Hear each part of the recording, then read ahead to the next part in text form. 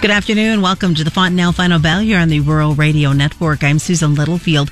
Markets, we saw a little ebb and flowing, shall we say, on the trade. We're going to talk more about that in the markets. Corn, we saw the higher numbers. The rest of the commodities were on the negative. And on the livestock side, even though it was down, it wasn't down real bad, but still some red taking place on the screen. We are going to start out talking about ebb and flows. And of course, Arlan Suderman is joining us with StoneX. So, ebb and flow of these markets, do we just need to kind of ride along for the ride for a while? Well, that's easy to say unless you're a producer who has more selling to do, or you're an end user trying to decide when to buy it and the emotions start to get involved. But to some extent, you're right. I mean, we said back in February this is going to be a year with big price swings in both directions. We have seen that. We will likely continue to see that. So price is still a function of supply and demand, but it's modified by the flow of money, and that money flow has ebbed and flowed, and right now it's flowing out. And will it come back? Well, that depends on how some things play out. So we have to look at what do we know about the fundamentals. First of all, we know that Chinese demand is still strong. There were rumors of Chinese cancellations of old crop corn purchases in Tuesday's market. I still argue those were not responsible for the collapse in the market. There have been some rolling of old crop into new crop. We've also seen some movement shifting from Pacific Northwest ports to the Gulf where they have better capacity. Some of those things happening, but really nothing new there. In fact, what we're seeing is African swine fever showing signs of bottoming out and getting a handle on it. And if that continues to be the case in the weeks ahead, we anticipate a strong resumption of the demand growth in China for feed grains and feed protein. So demand for corn and soybeans remains strong, and even wheat out of China. As we look at the Brazil crop, it is still getting smaller. We anticipate that when we talk again next week, we should have our latest survey-based production estimate. I have not seen any of the numbers yet. They're just in the process of starting to collect that data, but I'm anticipating it'll be another smaller estimate, and we're already below USDA. So Brazil's corn crop is getting smaller. That means we should expect U.S. export estimates to rise in the months ahead, particularly for the new crop corn. And then we come to the U.S. crop, the status of the U.S. crop. Yes, I do expect Tuesday's first crop condition ratings of the year for corn to be good. But where do we go from there? We've still got a lot of problems and risks with this crop. And so I question whether the funds really want to turn from being long to going short this corn and soybean market when we're really anticipating that we're going to be looking at stocks both domestically and globally that are pretty snug for the next year plus. But this is unfortunately kind of the volatility that has become the characteristic of today's markets. You talk about the volatility and what we continue to see, and there's been a lot of talk about this being a weather-related market, and then we see some rains that hit some of the areas, so folks get excited saying, okay, maybe things aren't going to be as bad. And then you send out a newsletter midday today, and I was joking with you that orange is one of my favorite colors, just not on a weather map. And when we look at this latest drought picture that you shared with your folks, there is a lot of red and orange on that screen. Yeah, it's a graphic that I pulled from NASA, and it's a satellite-based assessment of moisture in the top 10 centimeters of the soil. And it shows that even though, and this is as of today, this is an updated data as of today, so it should take in effect virtually all the rains we've had up until today. And over the last couple of weeks, we've seen some widespread rains over most of the Midwest, other than the eastern Midwest, which is largely missed out, but getting some now.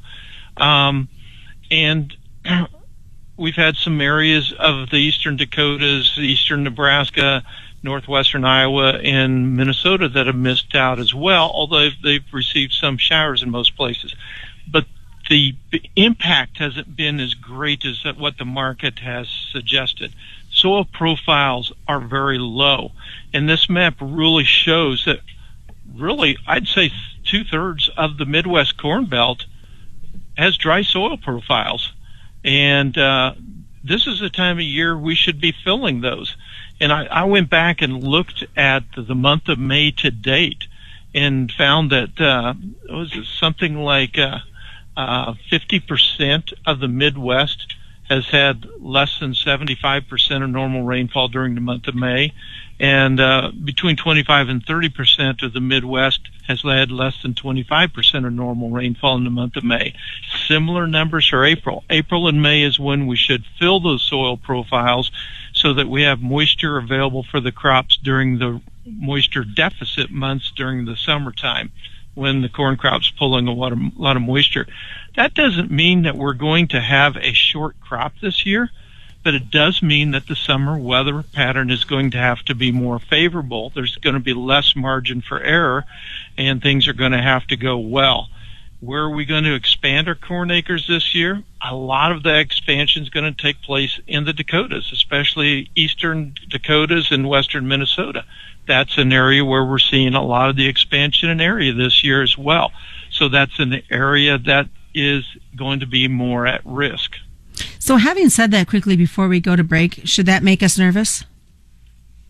Should make us nervous, and I think it's going to catch the attention of the funds at some point. All right. Well, stick around, folks. We've got a lot more coming up as we get ready to head into part 2 of the Fontanelle Final Bell. We'll be talking a little bit about China, some rumors about them. How much is it? Truth to that, or is it a wait-and-see type of mode? More is coming up. Stick around. It's the Fontanelle Final Bell on the Rural Radio Network. Welcome back to the Fontanelle Final Bell here on the Rural Radio Network. I'm Susan Littlefield. We're continuing the conversation with Arlan Suderman.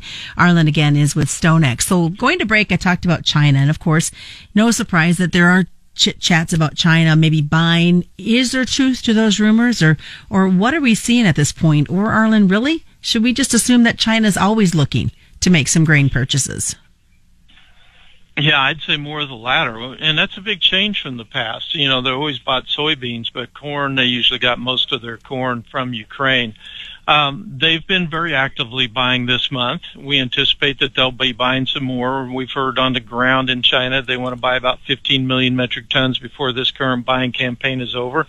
That doesn't mean that that's all they're going to import. That's just talking about the current campaign. We've heard rumors in the cash market that they have already purchased maybe 4 million metric tons plus or minus of Ukrainian corn as well. Again, that's not a surprise to us. Historically, they've been more dependent on Black Sea corn, and that's where they like to get it from. Last year, Ukraine had a short crop, so they weren't able to get as much from them. So we anticipate they'll go back to getting corn from Ukraine in addition to what they buy from us. But they tend to do a lot of shopping around on almost a daily basis. So if the corn market's up, there's usually rumors around out there that, hey, China's shopping. It doesn't necessarily mean they're buying. Unfortunately, COFCO, their state grain buying agency, has been able to incorporate itself so deeply into our cash markets that it can make a lot of purchases without anyone really being able to know it until the freight is lined up. And it's at that point that they have to notify USDA, and it comes out in the daily flash reports. So they can go weeks or even months perhaps with having made the purchases before it gets announced. So that's one of the weaknesses of the USDA reporting system. That reporting system was set up back after the great grain robbery of the mid-'70s, which I remember when Russia quietly came in and bought up supplies of grain here in the United States, and Congress said never again, and passed laws requiring USDA to set up the daily and the weekly export sales and shipments reports. Those reports are good, but as we're finding out with China here and with some factors in the meat industry as well, there's some holes that need to be plugged in that system. And having said that, what is their needs? I know that there's been a lot of questioning about the numbers when it comes to, hog herd improvements and expansions, and then African swine fever being added into that. Do we see that pressuring and the need to maybe back off a little bit on soybean purchases, for example? Yeah, China says that they're at 97.5% of pre-African swine fever levels. We just do not see that. What we see is they're around 70 to 80% of pre-ASF levels. In other words, their numbers are still down by 20 to 30%. They had come back further than that end of last year. Then the second wave of African swine fever hit them, and that knocked their numbers back again, first in the north, and then as the north stabilized, then the south started to get the virus again, and it spread there. We've been expecting that they would get a better handle on it quicker this time around because they've been down this road. They know what to look for, what to do, and they're more commercialized now, so they should be able to get a handle on it quicker. When I talked to our Shanghai office today, I said, "Are you seeing signs of that happening, of them starting to get a handle on it?" And they said, "Yes, we are." And I said, okay, then my expectation has been in the last half of this year, we're going to see the resumption in demand in feed grain and feed protein. And they said, yeah, we would tend to agree with that. As for that demand, it's interesting to note that local feed manufacturers who are our customers say that the demand for soy meal in basically all feed is about the same now as it was before ASF. Now you say, well, does that mean the numbers of hogs are the same? No, because remember, prior to ASF, they fed a lot of food waste. Now they can't feed the food waste. It has to be replaced with feed grain and feed protein or soy meal. And so the fact that if they're down 70 to 80% from pre-ASF levels on hog numbers, but feed demand is where it was pre-ASF, then as they start rebuilding again in the last half of this year into next year, that takes that demand that much higher. So we still see a strong demand base in China long term as a result of that rebuilding hog herd and the lack of food waste in the rations. Real quick, box beef prices, will they continue to soar this week? Boy, that's something we've been wrong about forever. When I say we, I'm talking about most analysts, but the demand continues to soar, continues to astound everyone. What's the best way for folks to get a hold of you, Arlan? StoneX.com, over on Twitter, ArlanFF101. And that's a look at the Fontanelle Final Bell. Just a reminder, commodity futures and options do involve substantial risk of loss. They're not suitable for all investors. The Fontanelle Final Bell being brought to you by Fontanelle Hybrids and all your local dealers right here on the Rural Radio Network.